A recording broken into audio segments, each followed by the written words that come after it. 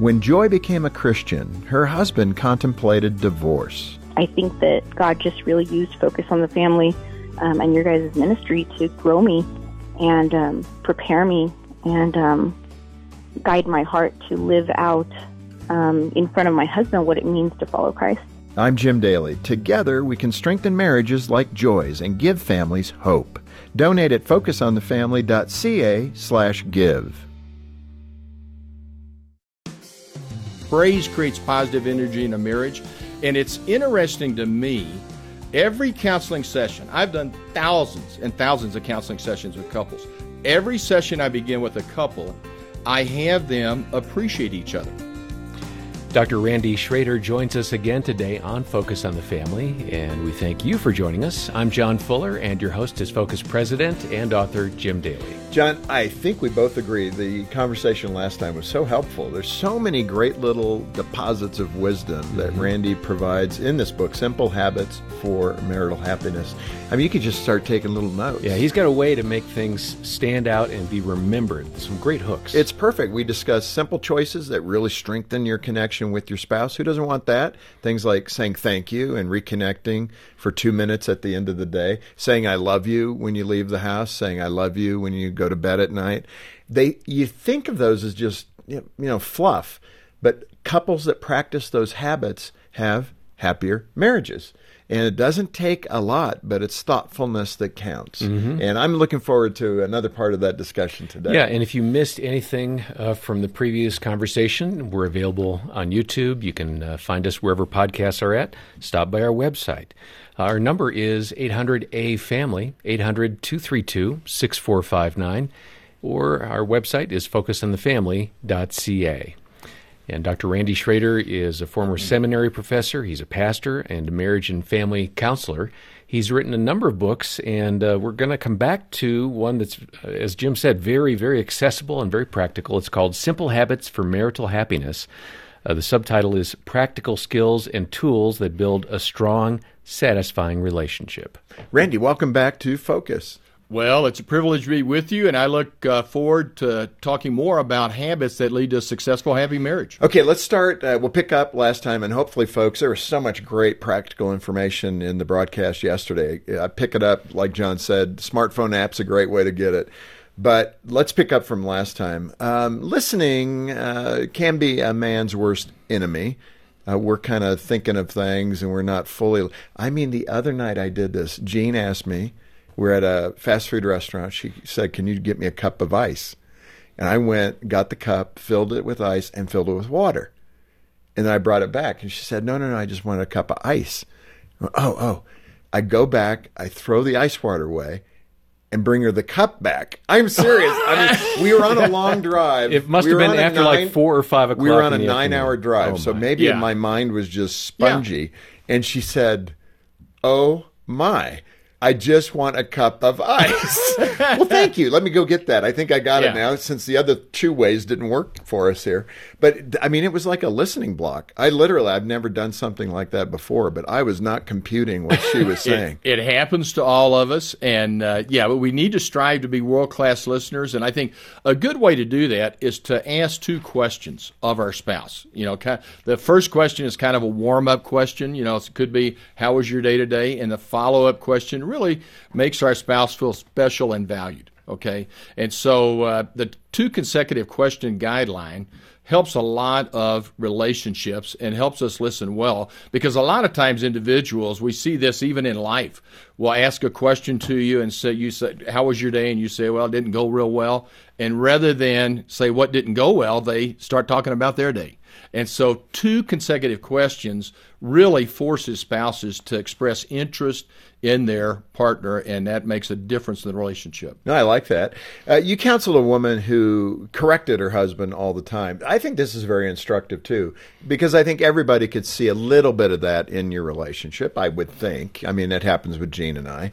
The question is, how often does that happen, and to what degree? So this is a great illustration of unhealthy correction. Yeah, and there's a difference, I would say, between constructively correcting or criticizing and expressing wants and needs or expressing expectations. But a major predictor for unhappiness, separation, and divorce is criticism, where one spouse is just critical and complaining all the time. And they're never satisfied, and often they're perfectionistic. They can be critical of themselves, critical of their spouses, critical of their kids. And in fact, this couple that I mentioned in my book, she criticized her husband all the time for everything. She criticized him on how he ate ice cream, if you can believe it. I'd get out of the way. I wouldn't criticize anybody on how they eat ice cream, man. That's dangerous territory. That is. I mean, it's good. You just want to get it down to your tummy. And so, and she criticized him how he put the trash liner in the trash can. And so that one may make a little more sense. So I suggested to the couple, I said, let's try an experiment. I said, because he was just beaten down, and criticism will do that. And so I suggested for 1 week, they both avoid criticism, constructive corrections, complaining, and immediately the husband said, "That's a great idea." And he said, "No, I want to go 2 weeks." He said, "No, I want to go 3 weeks." And he said, "No, I want to go a whole month." Yeah. And the wife said, "That's a dumb idea. Oh. I need to continue to correct him when he does things that I think are not right," and she would not do it. Now, she also had adult kids that struggled. I mean, they've been married over 25 years, and she was constantly criticizing pretty much everyone in her family. Can I ask you this? Because, it's a great example of what not to do. Mm-hmm. As a counselor, where did she learn that? Because it's counterintuitive. It's not a healthy way to do human relationships, certainly not a healthy way to do marriage. But do you ever find a commonality there as a child, what she was seeing? Because I think we grow up learning these habits from our own family of origin so often. Oh, so sure. what do you think her childhood was like? Well, yeah, and you hit the nail on the head. Our parents did the best job they could. They had virtues, they had flaws. It's good to recognize their positive attributes and bring those positive attributes into our adult lives and into our adult relationships, including our marriages. But whatever flaws they had, we want to try to overcome those flaws and not bring them into our personal life or our relationships. And I'm sure... And we need to create new flaws. I like your sense of humor, Jim. But it's true. Yeah, it's good. Bring the good stuff, leave the bad stuff. She actually learned it from her mom. I would think so. Yeah. Let's move on the husband side to another extreme. Husbands in that situation, or whenever there's that critical spirit, those things that you were mentioning, husbands tend to just withdraw. We did it as little boys, and we do it as adult boys. When we're being criticized, we just go into a cocoon and hear wah, wah, wah, wah, wah, and we stare at the TV watching our football game or whatever. Speak to that isolation emotionally and how dangerous that is. Yeah, it is very dangerous. In fact, research studies have found there's 4 patterns that lead to divorce, and withdrawal is one of those patterns. I would think that's a typical husband. Correct me if I'm wrong, but I would just think that more husbands withdraw than wives. Wives tend to go on the attack. No, you're right. And husbands have a tough time discussing things. Right. Wives like to discuss things, even hurts and disappointments. And so, yeah, you're correct. Husbands have a tendency there. What's really important, I think, is to go to Ephesians 4. Speak the truth, God tells us, in love. And so we need to use what I have, a Speak the Truth Love formula. The first step is to identify words and behaviors. When I heard you say this or when I saw you do that, I felt, and it's always good to use hurt and disappointed. Never underestimate, a couple should never underestimate the power of words. Do not use words like angry or mad or frustrated or resentful. Always, I suggest to couples use hurt or disappointed. So it's when I heard you say this or when I heard you correct me all the time, I feel hurt and disappointed because I feel beaten down. And so the fourth step is offer a solution. Like they say in the business world, don't bring me a problem unless you have a solution.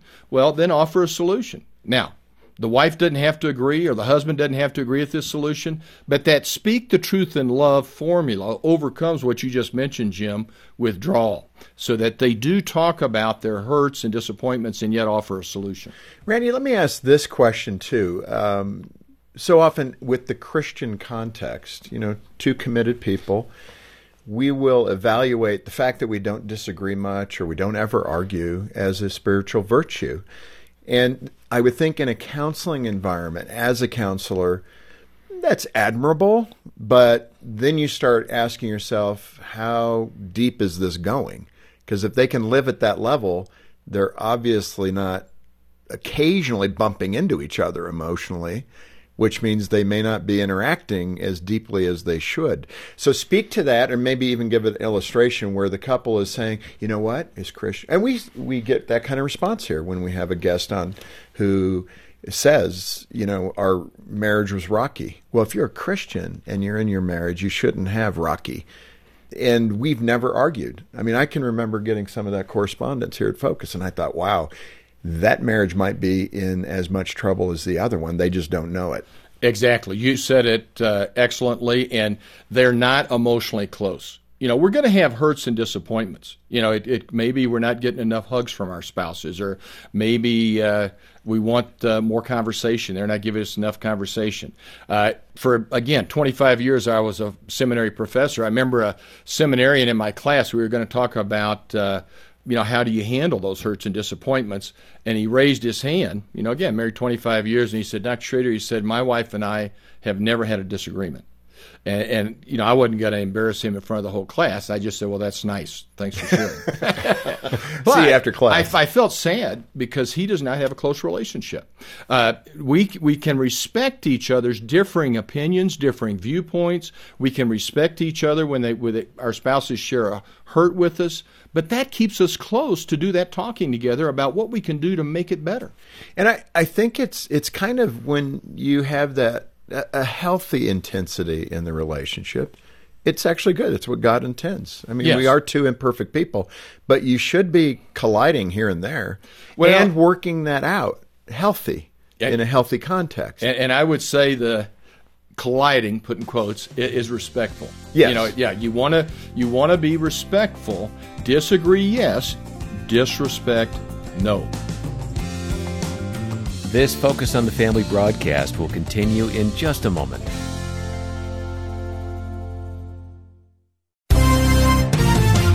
Financial Moments with Tom Copeland. 1/3 of the people we counsel in the ministry are separated or divorced. And in almost every case, they indicate that finances was the most common area that they and their ex-spouse argued about. Of interest, most of the time, there was enough money. But unfortunately, either one or both spouses were violating God's financial principles, typically by buying things they really didn't need with money they didn't have and accumulating debts. Debt causes stress and heated arguments between husband and wife. My advice to couples, do not ignore the financial problems, because long-term financial problems can easily destroy your marriage relationship. Proverbs 22:3, God said, "A prudent man sees danger and takes refuge, but the simple keep going and suffer for it." So if you and your spouse are having some financial problems, don't just restructure the debt, and do not ignore your financial problems, but rather learn God's way of managing money, which could very well save your marriage. To learn more, check out CopelandFinancialMinistries.org.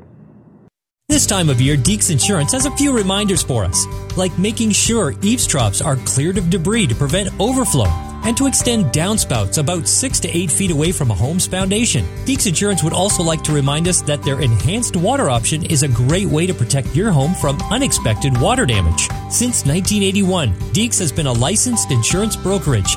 See how they can help protect you and your budget. Get started at deeksinsurance.ca. Deeks Insurance, where family matters. Thanks for listening to Focus on the Family. Let's resume now with the balance of today's programming.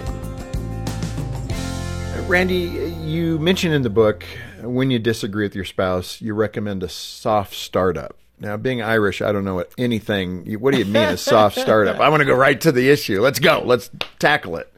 What's a soft startup? That is absolutely essential. And again, I've done a lot of marriage research reading, and harsh beginnings lead to harsh endings almost 100% of the time. Okay, this is a proverb now. And that's what it sounds like. Yeah, and harsh endings often lead to divorce. And so we need to have soft startups, as you just asked about. And what's the example? I should define a harsh beginning first. You know, you always, you never, you're stupid, you're dumb. We need to talk. I've got an issue. We've got a problem. You know, that's a harsh beginning, and the other spouse immediately puts up a defense wall. And so a soft startup is, I need your help.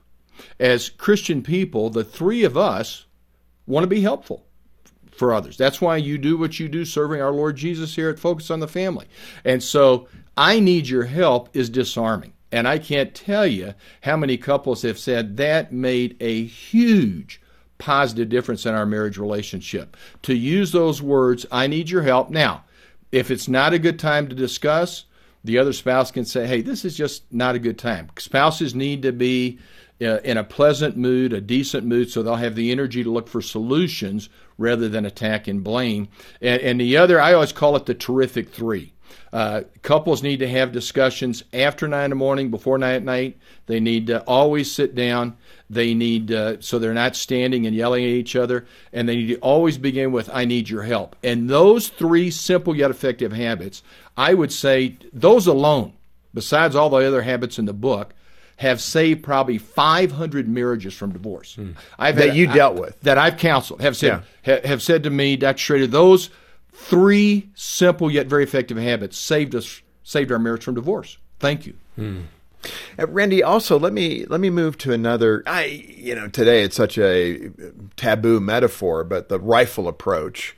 What are you going after with the rifle approach? You got to be careful when you talk about this. Yeah, that is another guideline, and in fact, I have 16 guidelines on how couples can have respectful discussions, and that, besides the stay inside the nines, always sit, I need your help, another guideline is take the rifle approach. A rifle has a single bullet. A shotgun shell has a lot of pellets. And so couples need to focus on one hurt or disappointment at a time. Okay, not a bunch. Not a bunch, because and couples have a tendency to not just focus on issues at the time, but they'll then go back in the past and just bring other things up. So whatever the hurt or disappointment is, just focus on that solitary issue. You also encourage couples to engage in dialogue, not monologue. This is probably a good parenting tip too. I mean, but the kind of the monologue doesn't get you very far. The monologue makes the other spouse feel talked at. They feel almost treated like a child, that they're being talked down to.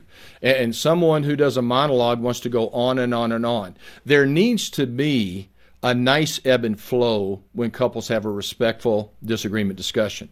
It's kind of like a tennis volley. You go out to get exercise, a husband and wife, and they hit the ball nicely back and forth to each other so they can keep it going and run around and get exercise and help their heart rate. And that likewise, that's what needs to happen with a marriage relationship. That dialogue needs to be there where a spouse says 3 sentences, the other spouse echoes, I heard you say, is that correct? This spouse says another 3 sentences, I heard you say, is that correct? And then they exchange roles. This spouse becomes the speaker, that spouse becomes the listener with an echo, I heard you say, is that correct? I saw a physician and his wife, and he would go for 5 minutes. Talk about a monologue. It's almost a mini sermon. And his wife, he said, I need to do that. And I said, well, Doc, I need to do that. That's just funny hearing that. Yeah, I said, Doc, you keep doing that. Your wife is moving further and further away from you emotionally. You know, she's feeling attacked, and she's feeling talked at. And the wife then spoke up, and she said, that's it. I don't feel that he's talking with me. He's talking at me. And I encouraged the doc to give up his monologues and start going to 3 sentences or less, or 4, just be brief. And immediately their marriage improved. They started having real healthy discussions, understanding each other's viewpoint, perspective, and it was just remarkable how quickly their marriage got healthy. I was going to ask you about that because, again, the discipline of doing this, it's kind of where we started. It was hopefully a little bit humorous, but it's a discipline that you have to have. And so often when you go to a counselor and you use the I words and you're trying to impart into those couples these principles that work, because you got to slow down. You got to think about what you're about to say. You got to try not to be harmful, aim for a good outcome. And practically, Randy, what's so hard, and I get this, you're in the heat of the moment. I mean, it's emotional and you're trying to respond and you feel under attack. And it's like your brain has a hard time going to this place called adult. and think about what you're doing. How do you discipline yourself to back up in the emotional moment and say, honey, okay, let's just stop for a minute and let's recalibrate this discussion? And I think that's a good point, Jim. And God doesn't use the word discipline, but God uses the word self-control in the fruit of the Spirit. Right. So in a sense, I would say self-control, self-discipline, they're synonymous. Fits. But I think what happens and why simple habits for marital happiness have made a huge difference is so often couples just read in books about concepts and principles. And so you can't slow yourself down because you do not have the ability to slow yourself down without specific words and actions and knowledge. And so having these habits allows a spouse to develop self-control. Unbelievable how parents can develop self-control and spouses develop self-control when they have the tools and the skills. That's so good. Let's move outside of that husband-wife relationship. The other one that can impact a marriage from outside is unhealthy friendships.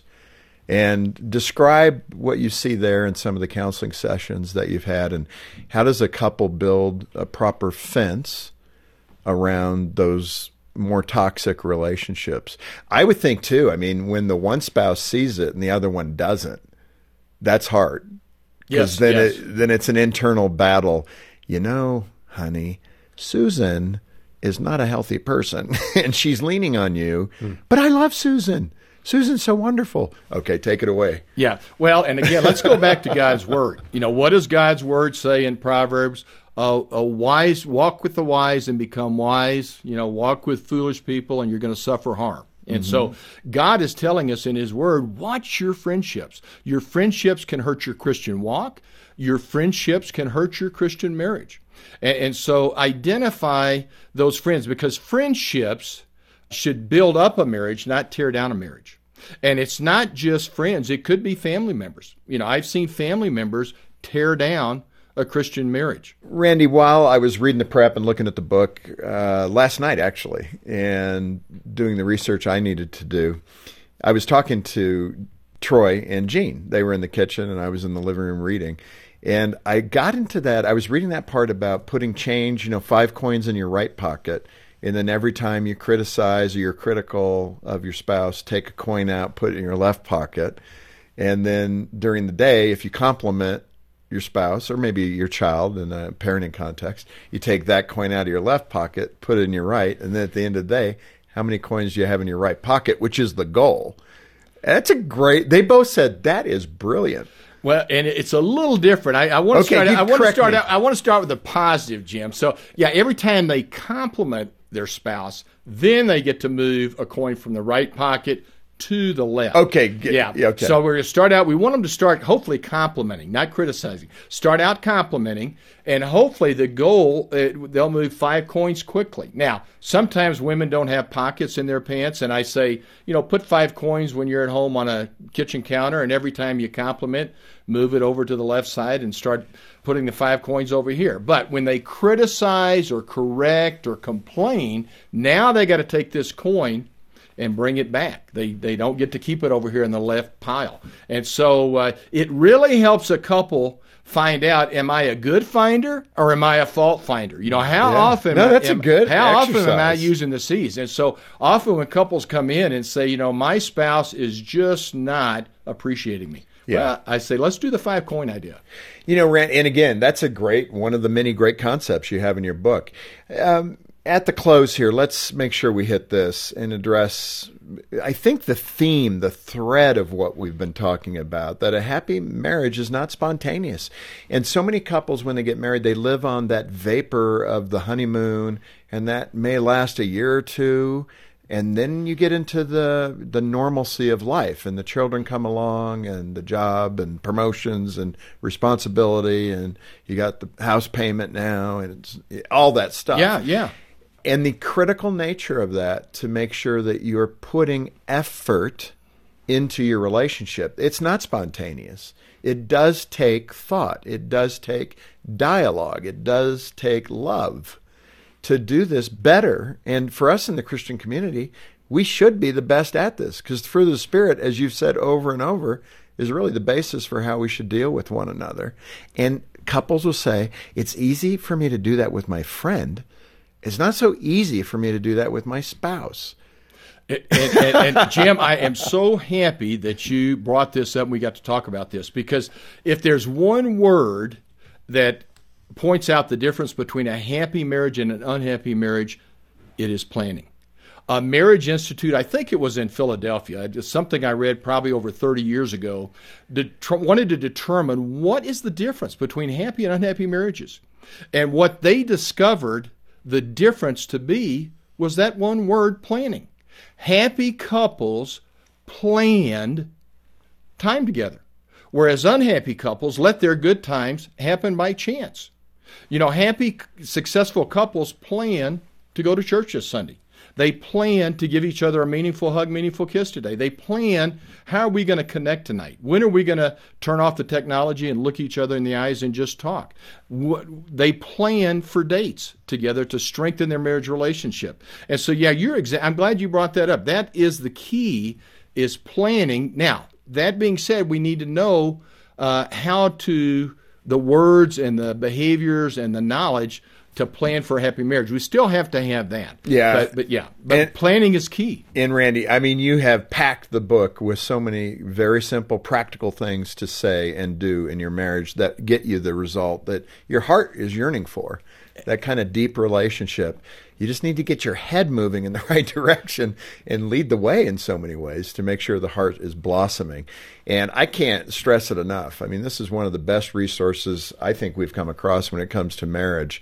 And if you want to, again, correct a marriage that isn't in desperate trouble, but you can do things to move it into a far healthier position, this is one of the top resources we could think of. And John, we also have counselors who are here at Focus who are equipped to help you with that initial call. And we have a great list of counselors around the country that we can refer you to for even more in-depth marital help. In addition to that, we have Randy's great book, and we want you to get a hold of that. You can order it directly from Focus on the Family Canada. And when you do, all the proceeds go right back into helping families across Canada. So much better than just thinking of buying it from a direct mailer where the profits go to shareholders. Why not let the profits go back into ministry? So order that book today from Focus Canada.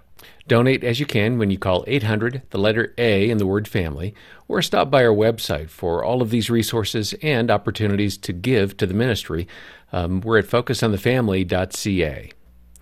Have a restful weekend and plan to be with us on Monday as we discuss how you and your spouse can be more intentional about adding some fun to your marriage. You could go for a month and not have a real in-depth conversation except about the bills or maybe the trouble your kid's in at school. And if you're not pouring into that relationship, those conversations are so draining, you could end up feeling like, wow, this is really tough.